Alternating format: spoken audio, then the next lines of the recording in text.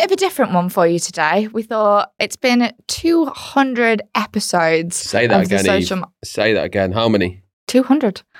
200 episodes. 200. Which works out, what, 4 years? It's been a long time. Been a long, long time. So we thought, what better way to celebrate this milestone than to take a little look back on some of our favourite moments so far. Kel and I have both picked out a couple of clips from our favourite guests, times that we've learned something particularly interesting, and things that we want to reiterate and share with you. So in case you haven't listened to all of these, maybe a good chance to catch up on those episodes as well and those guests. I know we have some fantastic nuggets coming up.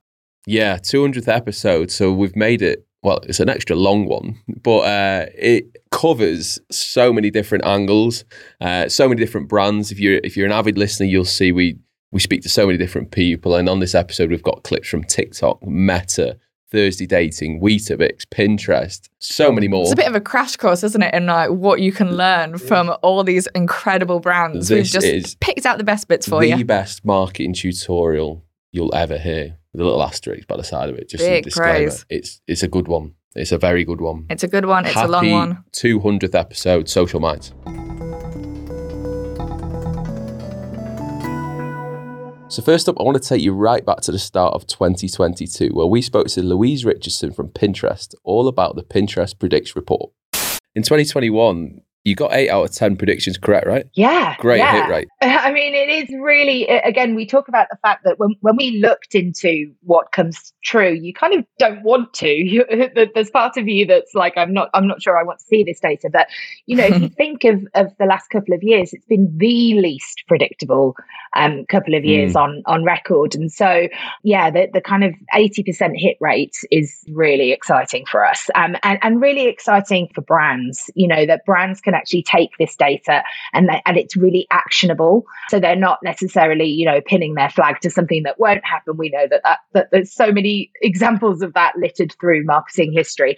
But yeah, it's really, really exciting for us. We were quite surprised last year where travel searches didn't really diminish. So you would expect that given that we couldn't travel anywhere, that actually travel would be something that we'd see a huge, huge dip in. But actually, I think it's the mindset of pinners that means that we're always looking forward. So pinners, that's what we call the over 400 million people that come to Pinterest every month. And they're always looking ahead. So actually, there's kind of a mix of very practical things, like I said, like there's less home office stuff, there's less homeschooling stuff, obviously, in this year's reports, but really looking forward, seizing the day, all of those kind of things that we talked about before, really that there hasn't been much of a change in the mindset of the things that people are looking for. I think that one thing that we love about these trends is that they might have one entry point. So one great one is movie night at home. That's not just about a projector and what I'm going to watch.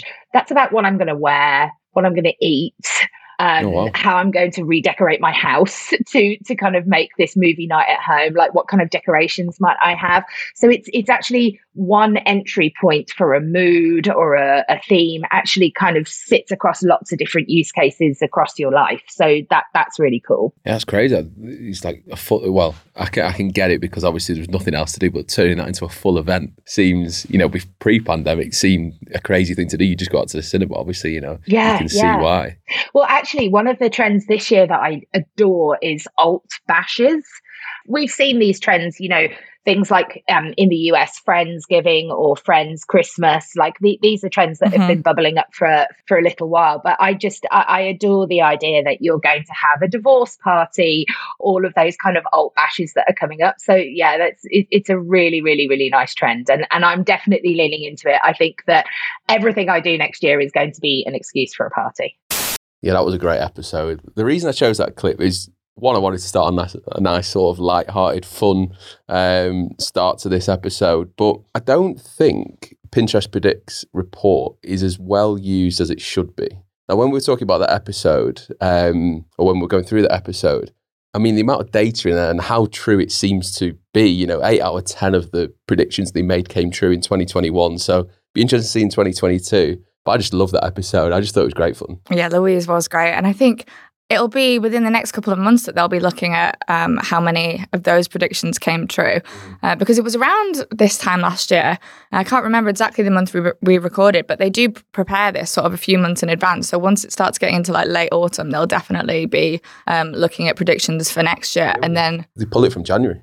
They January, literally start in January. Yeah. So they're probably already making predictions about next year. But I'll tell you something, we used the Ancestral Eats piece in like a concept pitch a few weeks ago, went down an absolute treat. And I do think, it's such a bit of an untapped trove of resource there for just like your campaign inspiration to look at like, if it's relevant to your category, it's like such an easy win there. But also, if it's things like one of them was like Hellenistic revival, which is like the aesthetic of like Greek mythology and things like that, which I absolutely love. And I have been seeing in sort of like home decor, like things you can buy. But that's sort of an aesthetic that any brand or any category could bring into like their advertising or like just, their assets, things like that, just things that the audience is appreciating at the moment, regardless of what industry or sector you're in. Yeah, I found it interesting how the trends, they obviously like relate to consumer psychology or how people are acting in their life. For example, the sort of the home cinema sort of thing in the pandemic, it reflects how society is. And it's such a strong tool, to be able, it almost gives you a head start on every other competitor if they're not using the report. So just wanted to put it to the top of your list, really. Make sure you're using it. Which ones out of the report do you think have come true already? Have you seen any of them pop up? I think alt bashes might be a good one. Yeah. This is a bit of a joke, but one of my friends recently got an IUD fitted and she wanted to celebrate that with a party. We didn't do it, but it was very much like, when everyone else is getting married and having babies, like, where's our celebration? It's going to have one for that. Curved sofas is one, I remember that. And I've definitely seen loads of those, like sort of like bubble chairs. Barkitecture, where there's like pet furniture. Yeah. I mean, there was so many of them. Go back and have a look at it as well. It's a great report. The jalapeno jam, that's definitely come to fruition. You're seeing that as like the Induja all over again. Have you seen the jalapenos in rosé? Yes, I have. There you go. They should have predicted that. They were close. Not far off. Anyway, let's see what next year throws up from this year. And I'm sure there'll be some interesting ones again in that report. Little bit of a tone change now, but we're going to hear from Claire Hardacre, who, if you listen to that episode, was talking all about sort of the rise in like trolling and abuse online, but also importantly, how social media managers can deal with that. And she had some brilliant advice throughout, but this is a bit that really stuck with me. It cannot be overstated. The gamification of social media is really powerful in this sort of driving towards whether it's, really funny content or really outrageous content, extremes of content. So whether it's because it's through the trending topics list, because something is very popular and it's risen to the top of the trending topics list, whether it's because the algorithm is pushing popular content at you. So in the Twitter timeline now, you get content randomly pushed at you. I keep getting basketball. I have no interest in basketball, but stuff keeps surfacing because lots of people are suddenly just liking these random tweets. Between people getting lots of likes, clout chasing specifically is a really serious problem. It distorts the effect so that you get this very small instance that gets warped right to the front of everyone's perception and more ordinary stuff gets pushed to the back. It basically can turn what would otherwise be a really small matter into this huge bonfire. So maybe a small, unfortunate thing has happened, and next thing, everyone is on board that now. They're all like debating or arguing about it. So one of the really serious problems, of course, is deliberate clout chasers. So you've got your clout chasing accounts who, they might be retweeting, for instance, on Twitter, they might be retweeting content from, oh, look what this awful thing that this brand did. So a recent example was Harvard supposedly sent out a rejection letter to a student. And I think the basis of the rejection was supposedly because of the way that they'd been tweeting on the internet prior to that, and so they'd withdrawn this offer. It was completely fake, but that satisfaction of outrage just overwhelmed most people's precautions to check and see whether that was in fact real. Loads of people retweeted it. Lots of clout chasing accounts retweeted the content without even attributing it to the original account. When it was shown to be fake, the original account deleted the tweet, but all of the retweets, all of the recreations of that content exist, and people don't go back to check and see what the reality of the story is. Yeah. So that lives on, and we have lots of examples of that with many other brands where, some completely spurious complaint, this completely fake thing that never happened has been tweeted or published or whatever, and that story just boils on and on and on forever because people are chasing that clout, they're chasing that impact. The interesting thing to me about that bit was, so Claire does a lot of work with social media platforms like the big tech firms. She's one of the people that they invite in to headquarters and ask for her opinions when they're making sort of like safeguarding features to prevent this kind of behavior. But something we discussed sort of in depth in that episode was the way that these platforms are actually built to validate some of the worst parts of human nature, and that is the entire business model. So the way that these extreme emotions and behavior fuel abuse, like we say, emotion drives action on social.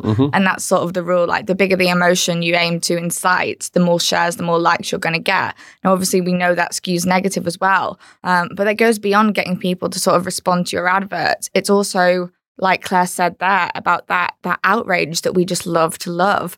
So it was, maybe a little bit depressing, but it tells you that the problem really is sort of built in. And I do think, a bit of food for thought, if we want to be more ethical as marketers, should we instead be looking at reintroducing nuance and actually think, where are times that we might be fueling this sort of extreme emotion, extreme behavior, this very black and white thinking, and stop saying things like emotion drives action when we're on the speaker circuit. I remember something that our old creative director, Tim, told me. He was talking about brand love, and he didn't really agree with it. The idea of like, if you're, shopping for a box of cereal, you're going to pick something up because you like love that brand, or you're going to pass up another one because they've done something that's really pissed you off.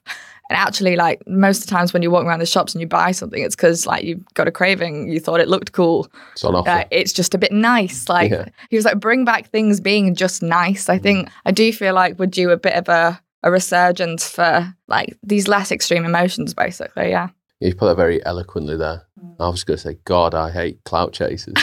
I was going to say, take a drink every time we said clout in that episode. I mean, they are everywhere now, and I think Twitter seems to be quite a negative place. Well, Twitter has the worst reputation, but I remember, so Claire was signed like about 50 NDAs, so there was like a lot of stuff I don't think she could say, but some stuff I was gleaning from her like facial expressions, because I said that I was like, Twitter's probably got the worst reputation for it, or had historically, even though I don't think they have the worst problem now. I'm not sure. Well, maybe it's up there.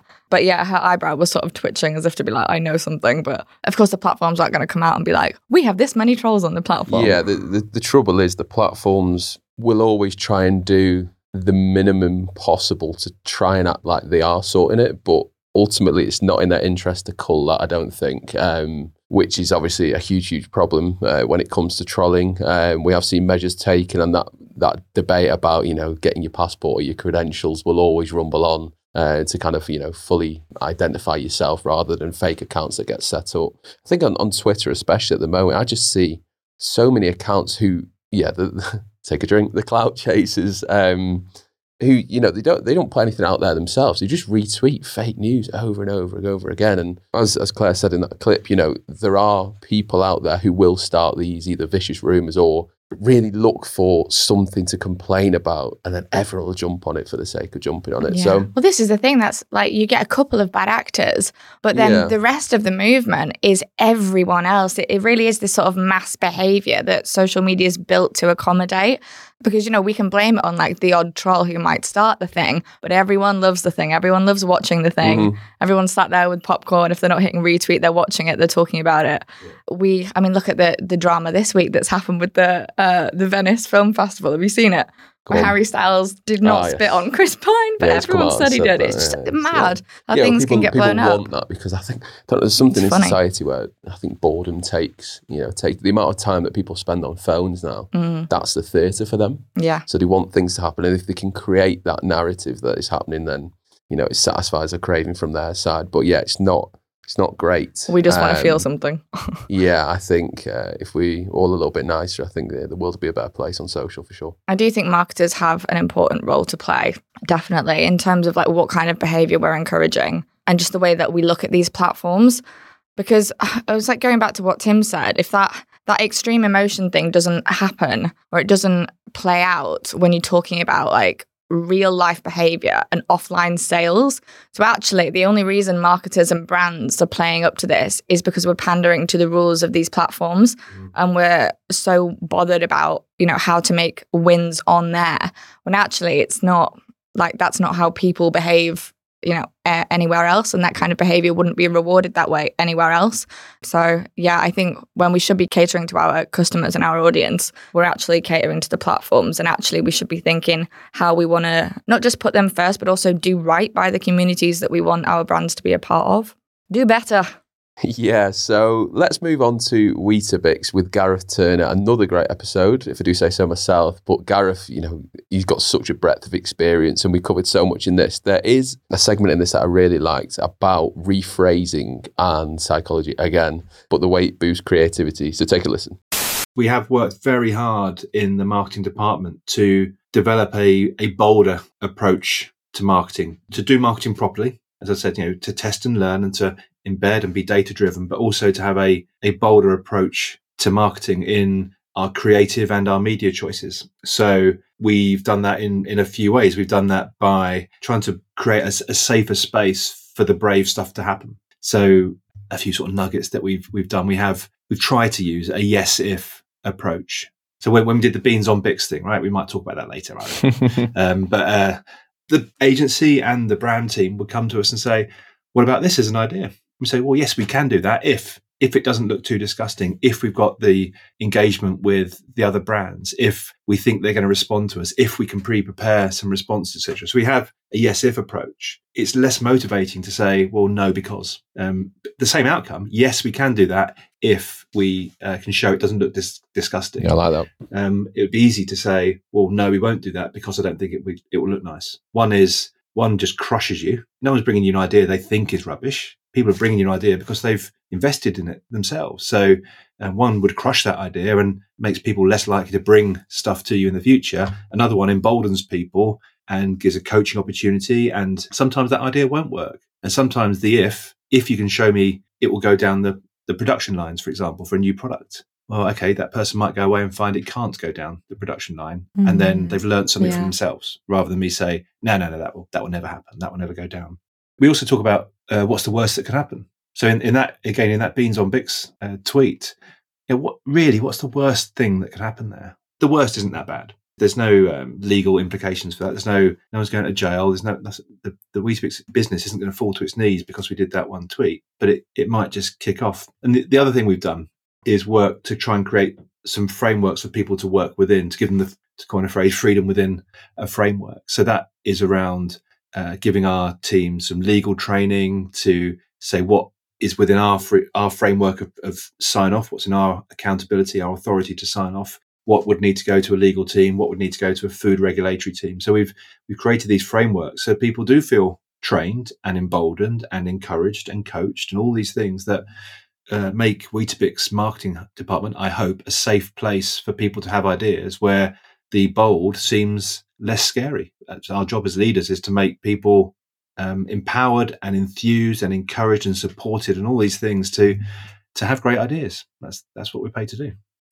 Now, coming from a creative side, you can see why I love that clip. The yes if approach was fantastic. It was actually the first time I heard it, and ever since we recorded that episode, I've been implementing that since in my kind of personal life. So yes if, what it does is it reframes an answer. So if you say no, I hate the word no in business anyway, but especially on creative. If you come up with ideas with no, you're probably not going to come up with another idea because you've been shot down. Someone goes, I like it. If we can do this, then it might work. That's a reframe. And straight away I'm going, right, okay, that could work. Might come back with another idea and go, well, if that works, I'll do this. And that's how creative goes, right? You see something and then you kind of go off a little tangent. And that yes if approach is brilliant for that. Another technique that we didn't actually talk about in that clip was, you've missed something or you're a little bit late on something. Instead of starting with a sorry, it's good to apologize, but it's a negative connotation. You've done something wrong. So it's sorry I am late or sorry I've missed this. Instead of saying sorry, say thank you. So thanks for your patience. Thanks for waiting. Reframing is such a powerful tool. If you can reframe a negative into a positive, just think it's something that will change your kind of professional conversations and hopefully boost creativity as you go. No, definitely. I think there's a lot of it sort of started off as like it became a bit of a trend, which it's got some merits, right? This idea of like knowing when to say no is like it got popular because it's like knowing or like having the power to say I don't think that's a good idea when people normally would like disagree with something or know something was a mistake in their head and just like not say anything. So it came from that, but then what you've ended up with is just so many people, like you said, saying no because they think then it's like the bold thing to do, or they think they're being clever or interesting or different, when actually they just like playing devil's advocate. And it can turn into a bit of a negative pattern, can't it? When you're like, the point of a creative brainstorm is to get all these ideas out in the open, and that more than often or definitely should include the bad ideas, the crap ideas. You need to get them out before you dismiss them, before you find something better. So I think when people say no to everything, it is a better thing to do to reframe it. And the whole yes if approach is more like saying, what is that phrase where it's like innocent until proven guilty? It just reminds me of that. Is that a phrase? It's like always assume the best. So it's always a yes, but you have to make sure you're looking out for those instances where something might pose a problem and just making sure all your bases are covered. So it's yes, we can do it if we sort this out first.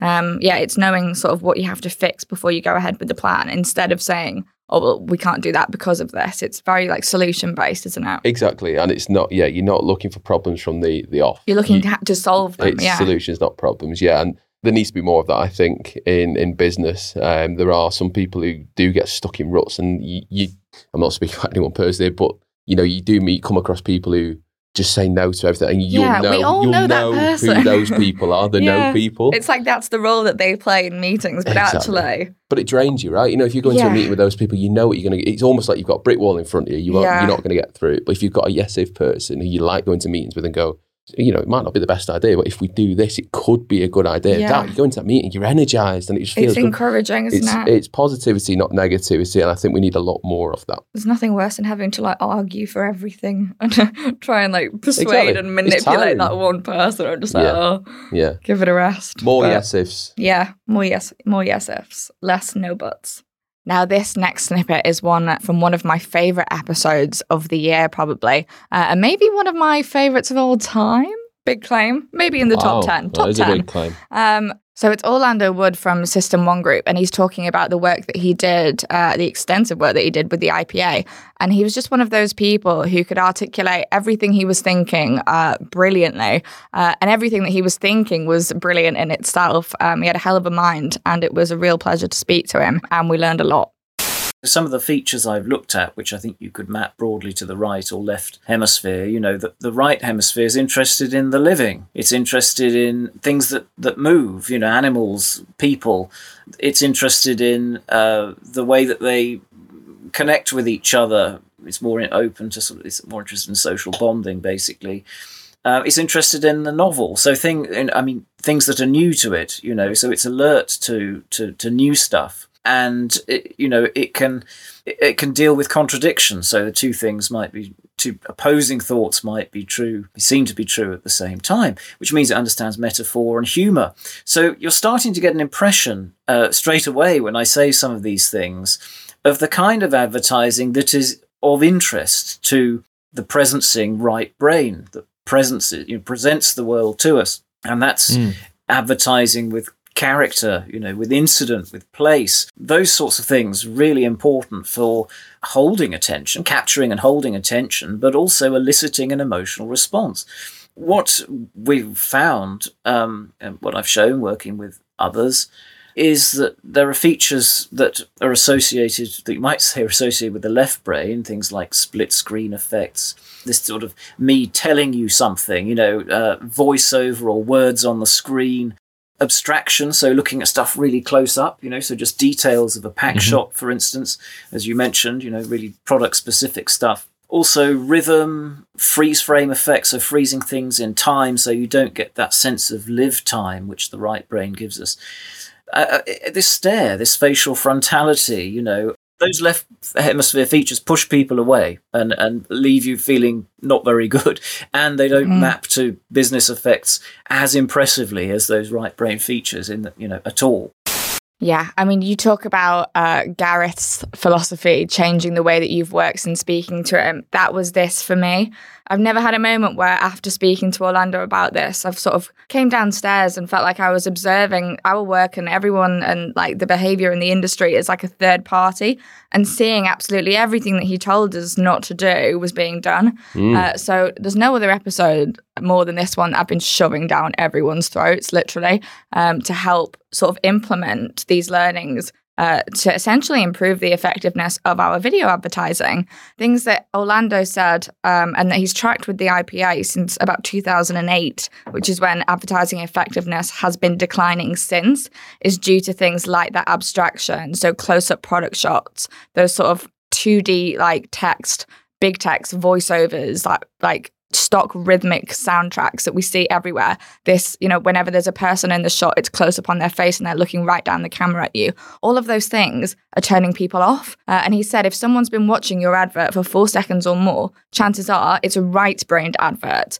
He also said that the kind of advertising that right-brained advertising works better for, so that's what you want, not that sort of left-brained flat stuff, is for brand building. And then he's got a whole bunch of research that showed the kind of stuff you need to be doing on social media, brands like digital brands, is that brand building side. So actually, what we're doing on social and what we're seeing a lot of is the wrong thing to do. Even worse than that is these like video trends that have been popularized by social because they're fast to make and they're cheap to make, but they're not actually working. It's being seen so much on social. Advertisers and agencies are now starting to replicate that in TV advertising, where it absolutely doesn't work. So it's a bit of an epidemic and something that I think not enough people know about. Well, firstly, what a guy Orlando is, genuinely. So smart. I think we're both sat like jaw hitting the floor. I like, love what? talking to people like that, though. I love talking to like absolute nerds in their industry. I love it. Like, yes, like articulate all of your thoughts for me, like nerd out. I love people who are that passionate and clever.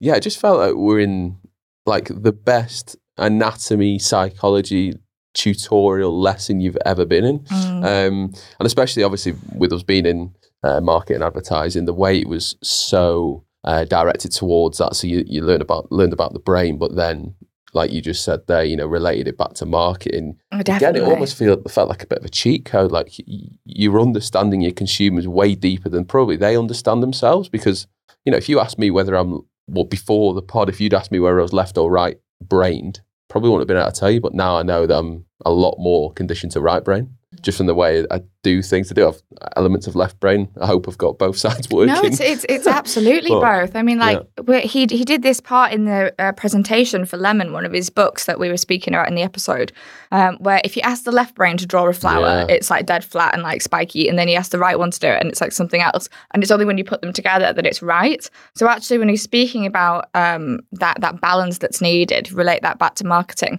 you do need both, but it's like for that sort of activation and like conversion stuff, it's okay to have left brain, but your brand building, your long form, your hero content should appeal to the right brain. So say if you did like a hero video for like a branded content series, that needs to be right brained. What you need to see is living things interacting with each other and a real life situation. Then you cut downs that you're going to boost and get people to convert from. It's okay if they're a bit left brained, like that's fine, but you need that balance. Yeah, great choice there, Eva. You said that was what was your favorite ever episodes? Top 10. It was definitely one of those. We have favorites for different reasons. We've spoken to so many people who are like really good at what they do, and some episodes you enjoy because they're really like friendly to talk to. But Orlando was one of those ones who I really felt like I learned something. And like you said, like when you start implementing it in your work after the fact, they've made an impact. It's a good one. Yeah. We'll talk about favourite episodes. So let's move on to Thursday dating, where we spoke to Matt McNeil Love. Now, you really like that name, Mr. Love. For the pun on It's that. just so fitting for like the founder of a dating app. I think it's brilliant. Yeah. Well, a little bit about how this came around. So Thursday were really causing big waves at the time when we recorded this pod, and we kind of made a beeline and really wanted to get them on the pod and to kind of talk about what they were doing and how they were doing it. And it's exactly what Matt covered. So here we go with Thursday dating. In terms of what we've learned going from all the stuff we've done in the past, it's really important when you do these stunts that there is like a clear end goal. So if it's downloads, which for us it's not really, because it's really hard to get downloads from effectively a piece of cardboard or a billboard. It's I think it's pretty challenging. But we can do is get people to talk about it, as you quite rightly said, and that then generates downloads, because then it becomes I've seen this cool advert or marketing stunt to a friend's recommendation, which is so much more powerful, as we all know. And so that's always the focus. And the way we do that is we try and make all of our stunts have sort of three things: humor, relatable, and shock. And if you can get those three coupled in a way that doesn't offend people too badly or too much, you have to take a bit of risk. And people get offended at almost everything, at anything. So you have to accept that you will get some hate. If you can get those three things in, it's such a killer combination. I think people in these big cities are, they're busy. A lot of it's head down. All they're focusing is on what they're doing. So if they see something that's out of place, which causes a bit of shock, they cannot help themselves but to be like. And then when they go to the office, they sit down and they do their emails in the morning. Then they'll go to have a coffee at 11 or whatever o'clock. The first thing they do is say, "Mate, have you seen this? Oh yeah, send that to me. Let's have a look." And then it sort of does the rounds on Instagram, or WhatsApp groups. It's really hard for us to track, but what's worked well for us is, in particular, we had 8 guys and girls. No, it was 8 guys actually, all paid student actors. We put up a brief and said, "Look, we want you to go to the busiest train stations in London wearing a sign that says, 'I cheated on my girlfriend on Thursday, and this is my punishment.'" And the only difference there was no download Thursday, or the only thing was we made the Y of our logo look like the Y of our actual logo on the handwritten board. And what it does is drives conversation, because people are like, "Wait, hang on, is that Thursday? Wait, there's no plug though. Maybe it's not." And it creates this like drive of people talking about it, be like, "That's got to be Thursday." If you plug, and we've tried everything, well, not everything, but we tried a lot of things. If you plug, download this, the second you use that word or apply here or whatever, you've lost them. Yes, I love that clip from Matt there. If you know anything about me, I'm a bit of a sucker for stunts. So Thursday completely got me when they started doing their sort of cardboard cutouts around London, the signs that we mentioned there. Again, in the episode, we talked about how they set up a market stall with physical dates, selling dates. He sold 1,000 dates and said you can go on dates, all the rest. The camel. The camel. So the camel came out after the episode, but we were talking about the camel in the episode. That actually relates back to what we were talking about before, about the trolling episode, that I do think people jumped on that for the sake of jumping on it. I don't think it was outrageous, but there's clear reason to it, because what Matt mentioned there is the 3 reasons for doing a stunt, or the 3 values that you've got to live by or you're trying to evoke, is humour, relatability, and shock. So, I mean, the camel had the shock factor, right? You don't expect a camel walking through Hammersmith. It's not, nope. Exactly. So, yeah. And in a way, I thought it was quite funny, but everything they do is grounded in these 3 values. So, they've had huge success with these kind of PR stunts. So key learnings from this were, if you're going to do a PR stunt, if you're going to go out there and try something different, it needs to be funny, relatable, or it needs to have the shock factor. One of those 3. And I thought that was great advice. I'd never heard that before. Yeah, what's nice listening to that clip now in hindsight, as you said, we spoke to Thursday first when they were really coming up. Yeah. So they were just getting really popular. And I've obviously been watching what they've been doing since, and they've really been going from strength to strength. And they've expanded into more cities now. Their in real life events are going viral on TikTok, completely organic UGC. So it seems to be going really, really well for them. And it's nice to sort of look back at what we were hearing from Matt at the time. It's like their game plan, their strategy, like what was going on at the time. Now actually seeing that come to fruition and see the results, we have that sort of justification for it now. Like, it's been proven to work. What they're doing is working wonders for them. So it's definitely a brand or a company that you should keep keeping your eye on. And I think a lot of what he had to say in that episode around, so obviously they got a lot of their original like hype without any budget, right? So they were just doing off PR stunts and LinkedIn posts, and then they were siphoning some budget into like their paid stuff on Instagram. And I think just what Matt had to say around his thoughts on that, saying that like some startups probably overspending, when actually if you know how to play that game in terms of the emotions you're appealing to, like you just said, Cal, it's probably a smarter and cheaper way to do it. Yeah, I have seen a few imitations go around, but it's one of those, once you kind of start seeing it, it's a little bit. But then, as flattery. But Matt also spoke about, the cardboard cutouts. It's not something original. It's just something they managed to have success with, and people have started copying that. So I'm a real strong believer in that nothing is original. There's always some element of something taken from somewhere. Have you seen the camel before? Has that been done before? Is that original? You're going to start seeing all manner of wild animals and farmyard animals walking around cities now. But that's the thing. You've seen animals in advertising before. Yeah. Maybe not, the alligators around cities and stuff, but you've seen that before. They've just taken it to another level with the camel. So something always sparks something else. So yeah, I'm interested to see where people take the sort of cardboard sign sort of thing and how they develop that. Or where they take the camel, or the dates, or whatever it may be. But big up Thursday. Really love what they're doing over there. And it sounds like they're going from strength to strength. Now we're going to hear from the one and only Zoe Scaman, who, aside from the multiple things she taught us about Metaverse and Web3, one of my favourite episodes because she gave Cal a right telling off. How many episodes are your favourites? Yeah, she did, didn't she? Yeah. Well, this is the point of this celebration, Cal. I've picked my favourites. True, yeah. I am going to say, probably in front of every clip, this one's one of my favourites. They're all my favourites. But yeah, I love that moment where I can't remember what you said now. Did you choose a telling off clip? And no, I don't think I did. So he said, no, that's not correct. And I just love that in a person. I love that in a person. But this next clip was one of those like, oh shit moments for me. So take a listen.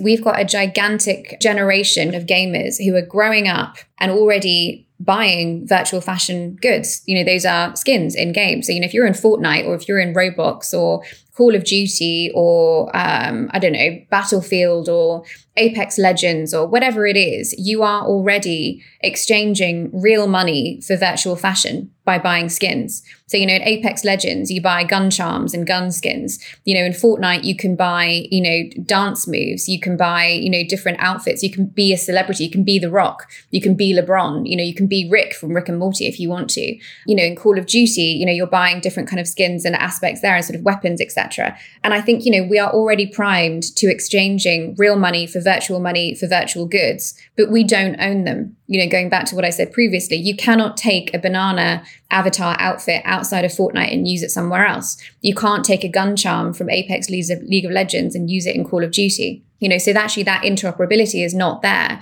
So when it comes to kind of virtual fashion and the sort of value of virtual fashion, the minute we start to open up the ability for some of those skins and some of those different bits to travel, even if they travel into your social profile. So if I buy, a virtual outfit in Fortnite, for example, but that also gives me the ability to wear it as a lens and take a photo of real me wearing a digital outfit in Instagram and Snapchat, and I can use it on those filters, then that starts to increase the value for me. So I think a lot of people are kind of going, I would never want to own digital fashion. And my pushback is you probably already do. You just don't see it like that because it's a game skin. The Balenciaga limited edition hoodie in Fortnite, I can't even remember how much that was, but I think it was like, below $20, if that. And so, what you're doing is you're also kind of democratizing access to the brand name. And from a brand perspective, a lot of them are loving that because, again, as you said, that price barrier is there IRL and people can't actually buy it. If you're 15, you probably can't go and buy a Balenciaga hoodie in real life, but you can wear one in Fortnite and you can still have that kind of that piece as well. You've got any access to kids who are gamers at the moment? If you have, go and speak to them or go and speak to their parents. And it is a weekly or if not, multiple times a week occurrence.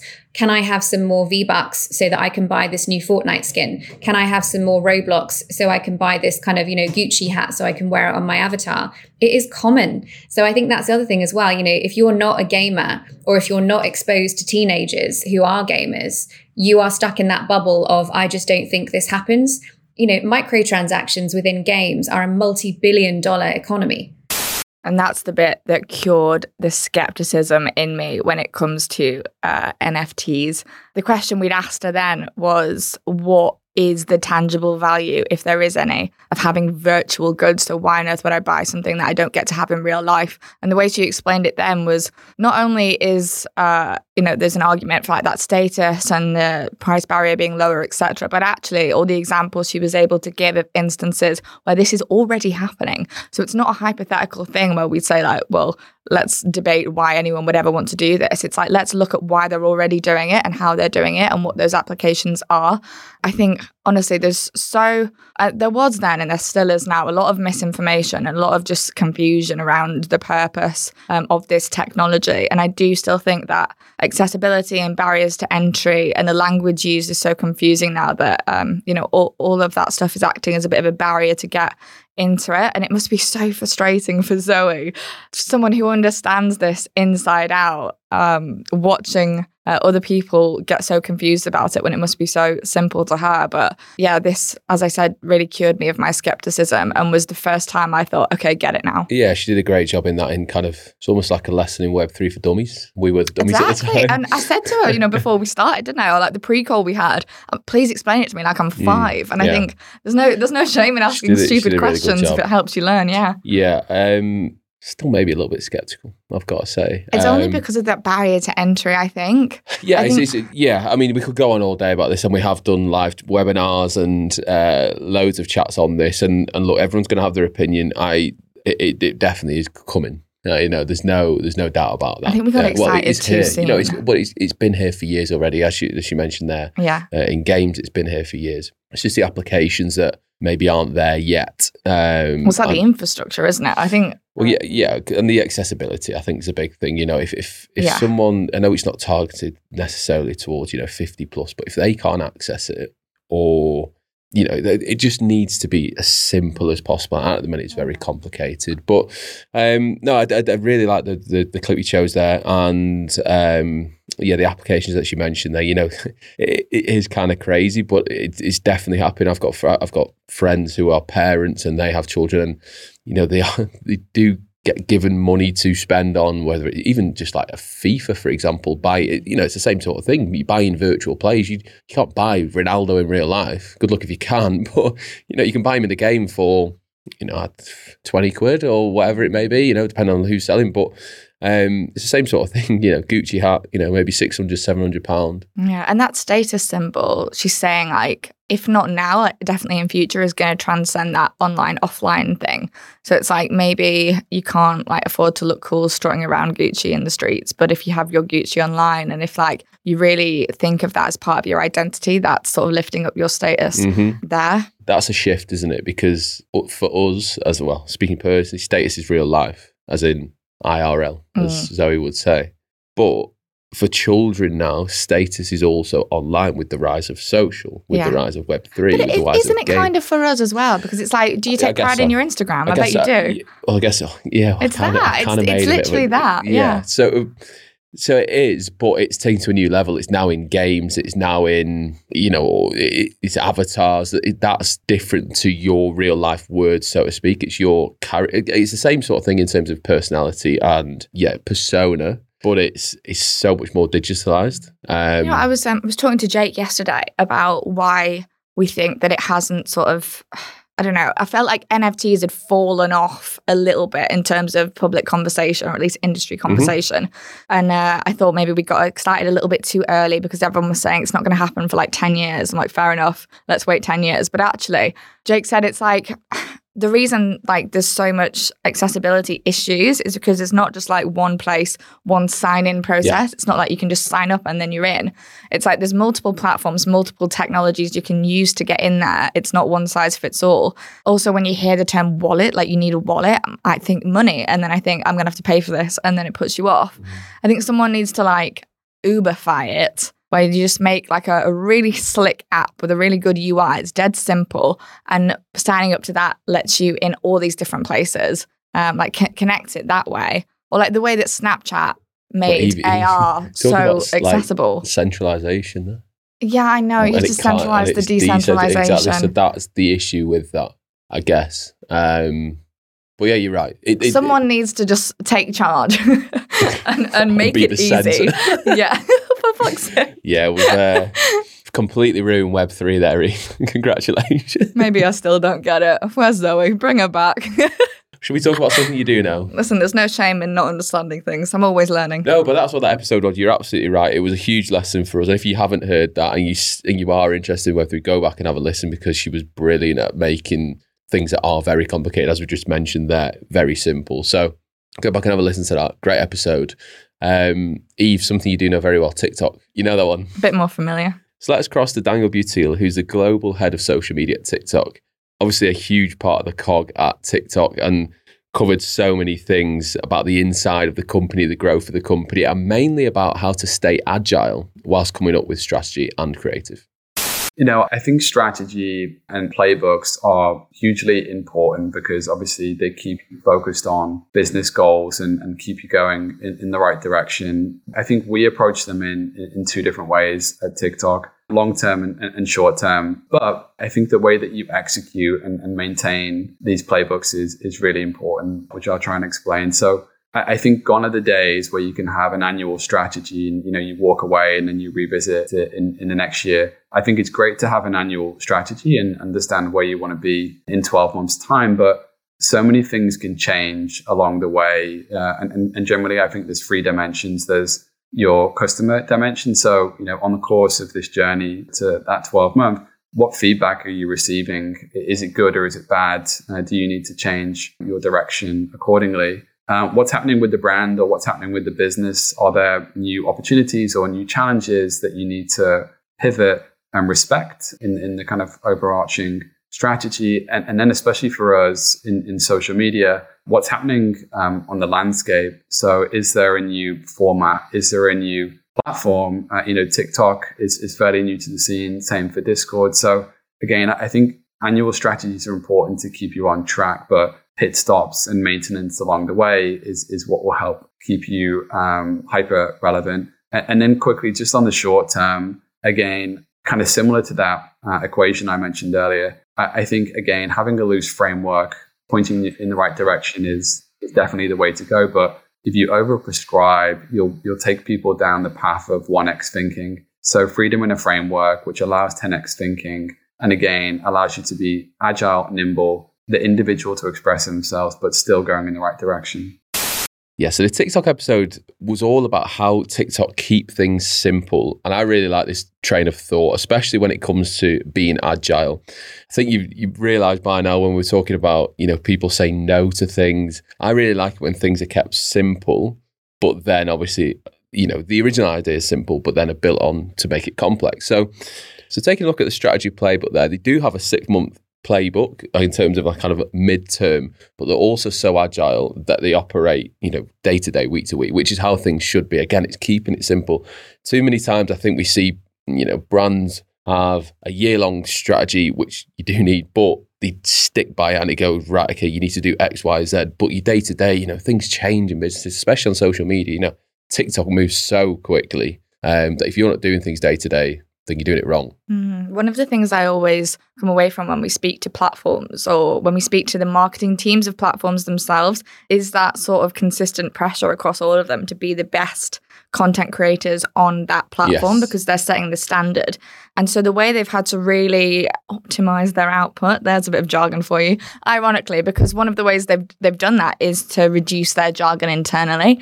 And so when you're using like abbreviations on really sort of buzzwordy terms between your team, let's be honest, sometimes people get confused. And when you start confused or when you have that confusion inside, what the hell do you think is going to be put out into the world on the outside? So they really have taken that like simple, humble approach down to just speaking to each other like human beings, not, putting too much pressure on themselves in terms of these really complex processes and procedures, and removing all that red tape for themselves as well, so that they can be that agile, because they understand how important it is, especially on TikTok. They know that better than anyone. So I think if any brand or marketer is looking to be a bit better on TikTok, they might just be the place to look first for inspiration. and definitely listen back to that episode and see how they do things on the inside, because, you know, I don't need to tell anyone listening that if you want to do something reactive and funny and fast, you can't have all of these processes and buzzwords and confusion bogging you down. You just can't. Yeah, I actually think that's a little bit of a bugbear of mine, probably because I come from a sports background where things move quick anyway. Then if you go sports marketing on social, things move quick on top of something that's moving minute by minute, second by second. So for me, processes 100% need to be there, but they need to be simple. They need, you know, someone from outside your company needs to walk in a door and understand it. Yeah. And if they it's don't not understand rocket science, and you don't have to pretend it is. It's not, but there's so, like, if you start a business, there's so many temptations to do things as the others have done it. So when TikTok started up, I presume they looked at Facebook, Meta, Insta at the time, Snapchat, and they looked at like how a social media platform was meant to be. And I think the temptation there would have been to go, right, okay, we do this, this, and this. But actually, by the looks of it, they said, no, we're going to keep this completely simple. And it worked. And it's so refreshing. I feel like they've looked at Facebook and said, this is what not to do. We'll do the opposite. Yeah. And it's worked. Yeah. And Snapchat now, might be some positive inspo, though. But then who's now copying who? Because short video, Insta, Reels, Instagram's copying YouTube TikTok. Shorts. Yeah. So now they've kind of come in, shaking up the room, and now the imitators are imitating them, as opposed to, you know, them coming in and imitating to start off with. It's always refreshing when people do things differently, and well, that's how you know they're a leader. Yeah, and I don't think they're fazed by it. Yeah, but that simplicity is different because things are so complicated. So it's not, you know, it's not just winging it. It's definitely not, as Daniel mentioned there. You know, they've got the strategy in place, but they're agile. They're adapting it constantly, but with simplicity. And that goes all the way back down to how they communicate internally. And once you communicate internally like that, you then start expressing that externally to consumers and users, etc. So to me, really refreshing to see how a brand's doing something differently and having huge success with it. Now, you know, I couldn't let this one slide. Of course it's in here. Of course it is. It's our episode with Andrew Bolton, expert copywriter, in what, I've said it again, but it is one of my favourites. Probably top 5 this time, more than top 10.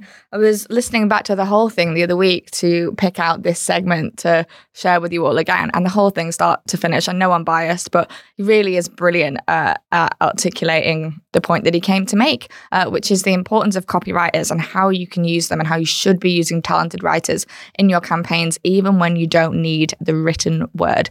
So take a listen. You know, this is very, very anecdotal. I'm really wary of making these big generalizations because I think there's a lot of really, really good practice out there, especially around kind of very content-driven brands and businesses. But I also know of plenty of situations where the person who is writing that content, who are good writers, they're often young writers, they're developing their craft, but they've got a lot of kind of, you know, creativity and they've got a lot of sort of technical skill. They are expected to write and do something else. It's almost like writing is this thing we squeeze in around other duties. Mm-hmm. Especially in kind of sort of content and social driven stuff. It's your job isn't exclusively to write, it's to write the thing, but then post the thing and monitor the thing and report back on, you know, how the thing was received and, you know, help develop the strategy about what the next thing is going to be.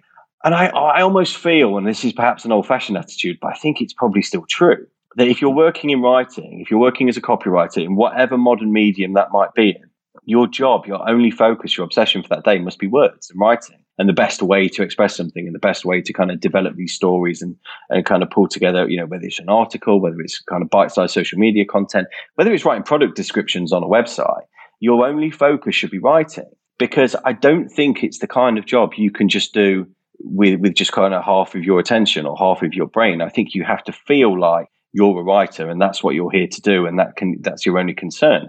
And I think as soon as you start to tell people, well, writing's not a big deal, it's not a thing that you need to spend all your time and focus on, I think you're straight away you're torpedoing your own content because you're not valuing the craft and the creativity and the input of the writer purely by saying to them, do this but do something else as well.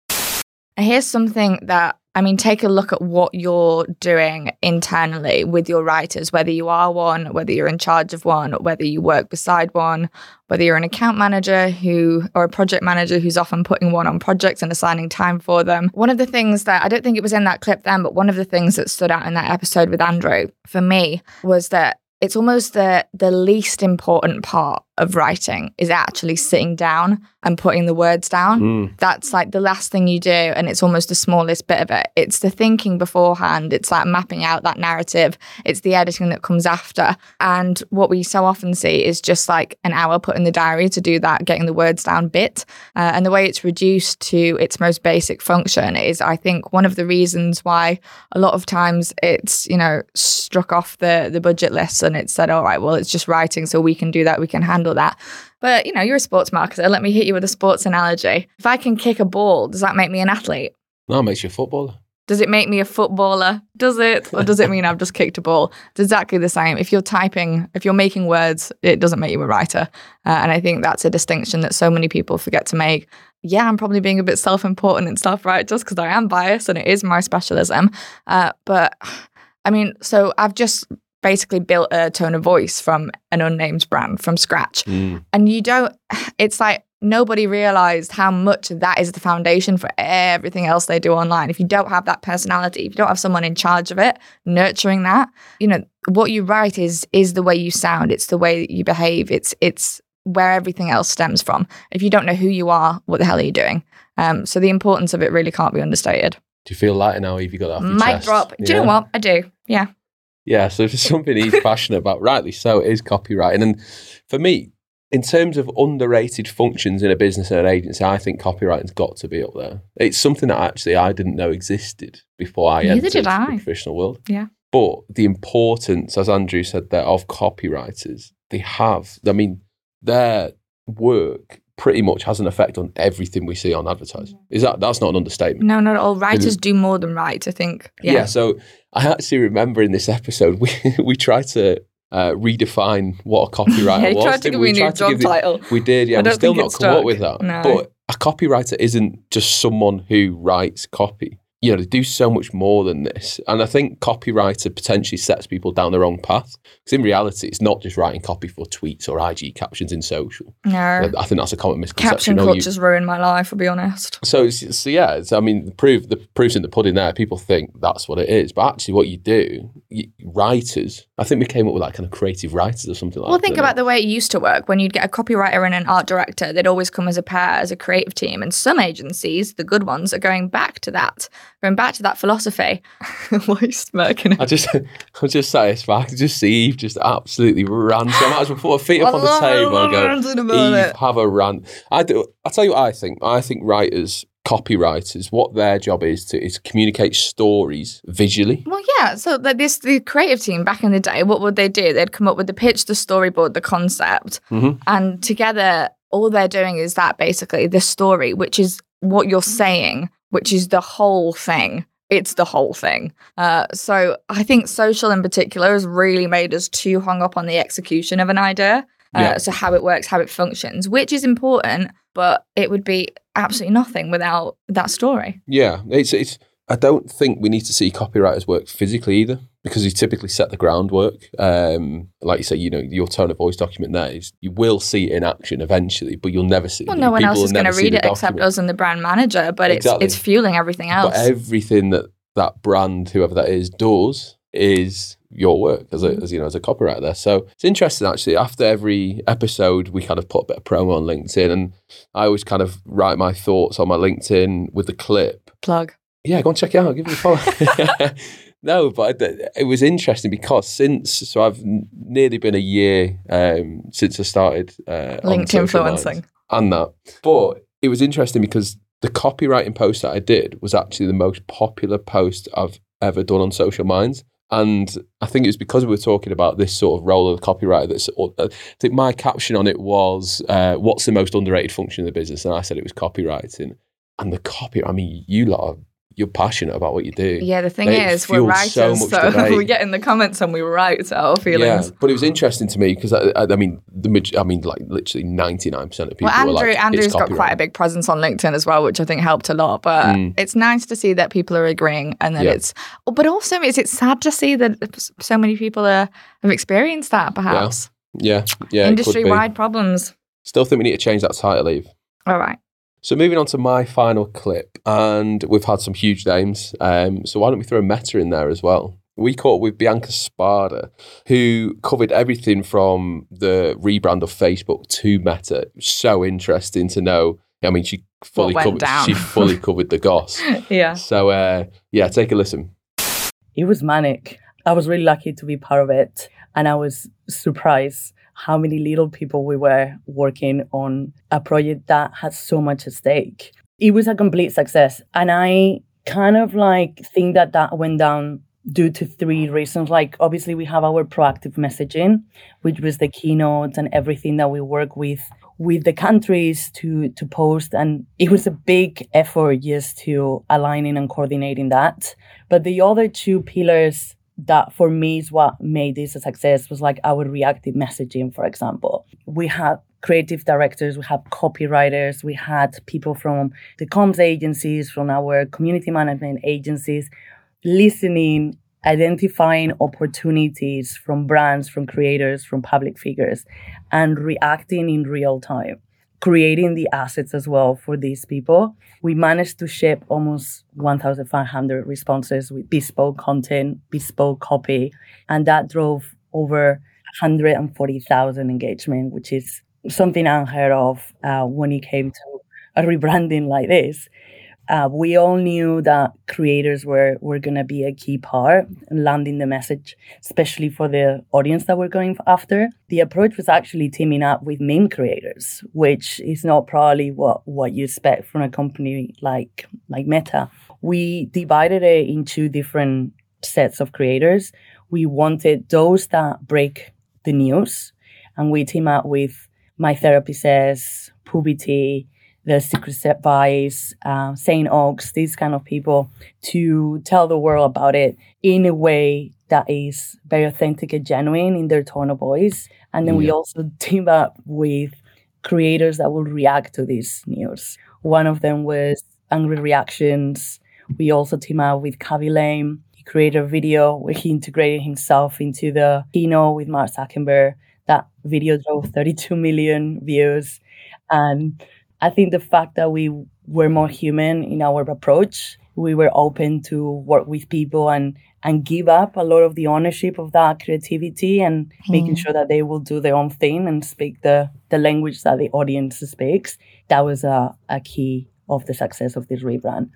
75 people knew about It's still ridiculous, isn't it? 75. Absolutely crazy. She had a big job.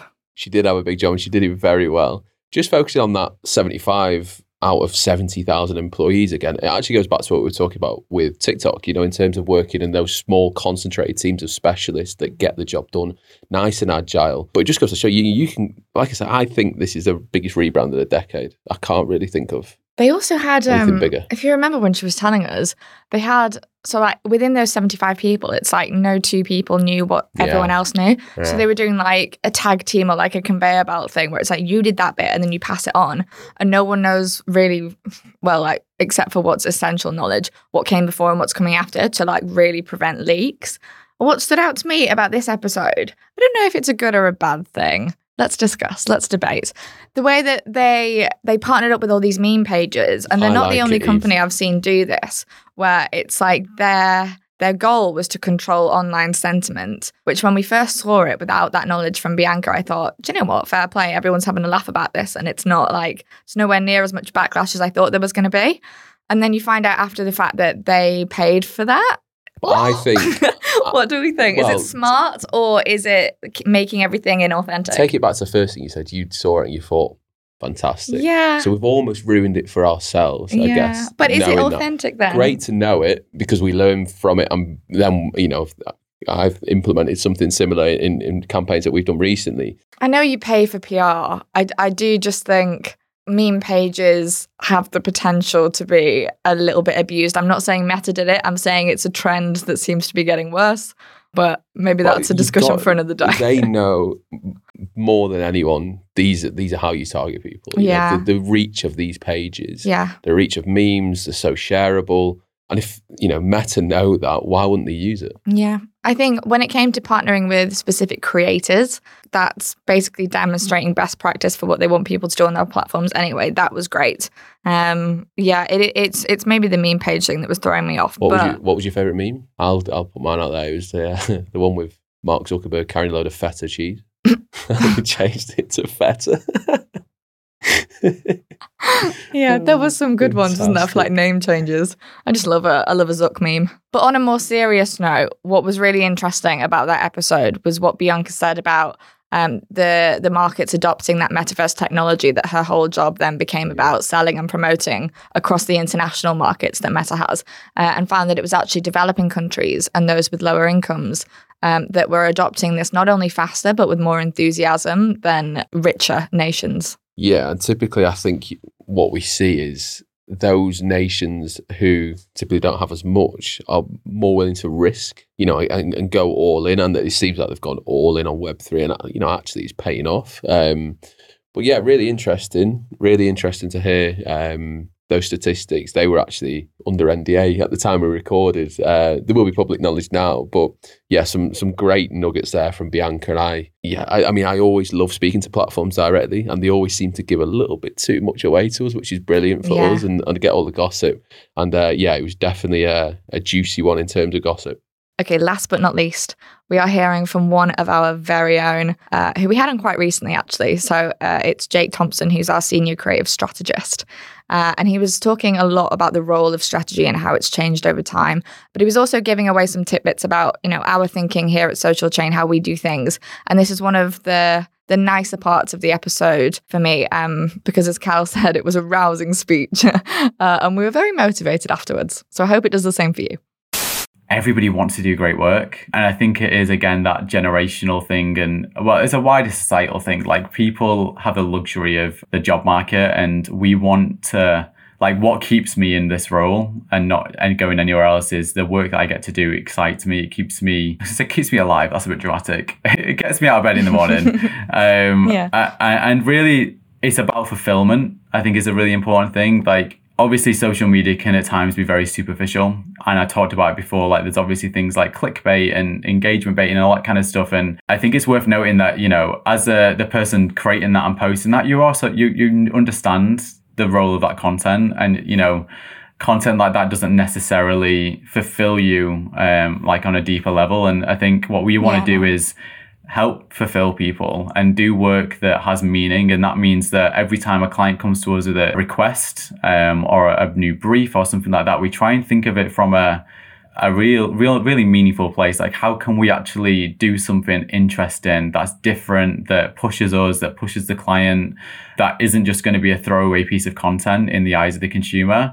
Because it's not even about the consumer at that point. It's about us as individuals, as creatives, as people in this industry. At the end of the day, we want to enjoy our work and we want to come home every day thinking, I had a bit of an impact today. And it's about, framing that within the world. At the end of the day, it's social media. It's not everything in the world, but at least we can be confident that the work we're doing is impacting somebody. We owe people interesting work. We owe it to our clients to make interesting work for them. We owe it to the people watching at home, audiences, to, give them something entertaining on their screen. But as Jake was saying there, we owe it to ourselves and the people in our business and our creatives to make interesting work, the kind of work that you're interested in doing. Keeping that sort of spark of joy and passion alive day to day at work. When we're, really, really busy or we'll run off our feet or everything's moving really quickly. If we have that sort of purpose that's driving everything that we do, it just reduces the chances of feeling, a bit listless and burnt out, doesn't it? So I think he had a really important point to make there.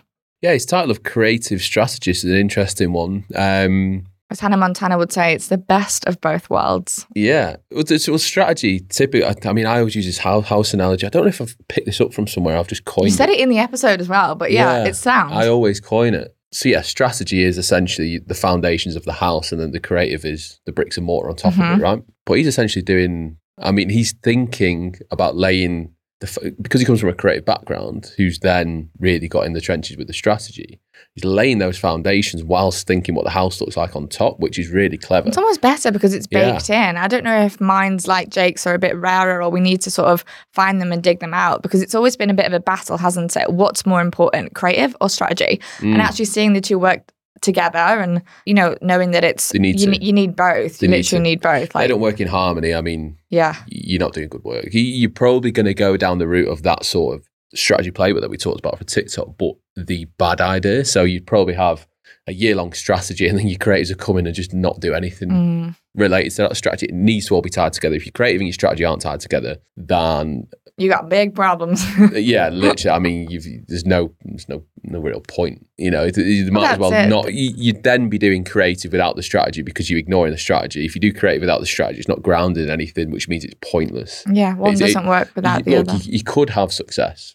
There's no doubt in that. You can have, but it wouldn't be consistent, and it wouldn't be, just be flash in the pan. There'd be no reason or why. Your strategy is a why, right?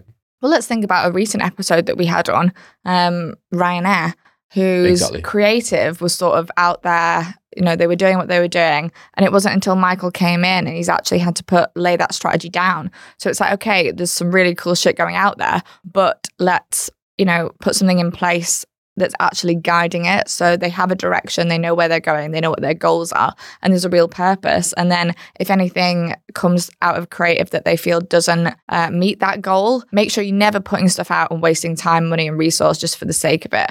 If ultimately something that you want to create isn't helping you reach that end goal, you might want to do something else instead.